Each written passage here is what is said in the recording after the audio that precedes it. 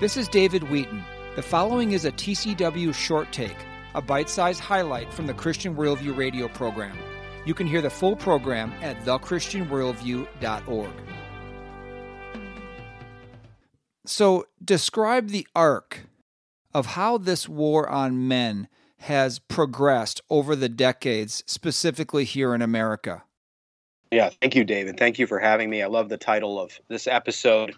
And yes, I think we have been in a multi-decade slide with regard to manhood, where now men are truly in crisis in one societal metric after another.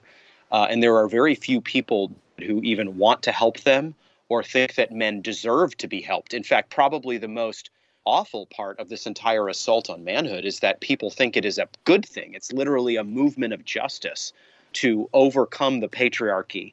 And what that means in individualized form is that flesh and blood men lose. You see, it's one thing to talk about people in the abstract as a group. It's another thing for an actual husband or a boy or a group of boys to suffer and flail and commit suicide and things like that.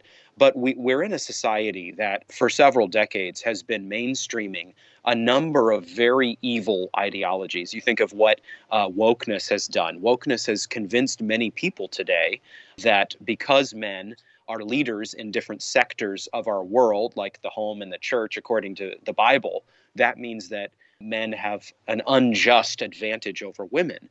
And so wokeness is teaching us today that anywhere men lead women, that's evil and bad and unjust. You think about what feminism has done. Feminist theologians have argued for decades, again, that men need to lose.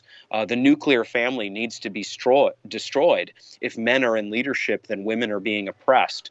Those are just a couple of the movements that in the last 60 years of Western history have had a massive effect on American society. And it's all well and good, again, to talk about this at the level of societal trends.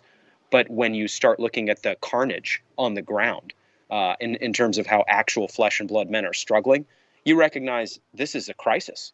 This has been a short take from the Christian Worldview radio program.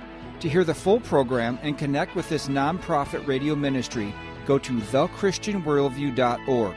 I'm David Wheaton.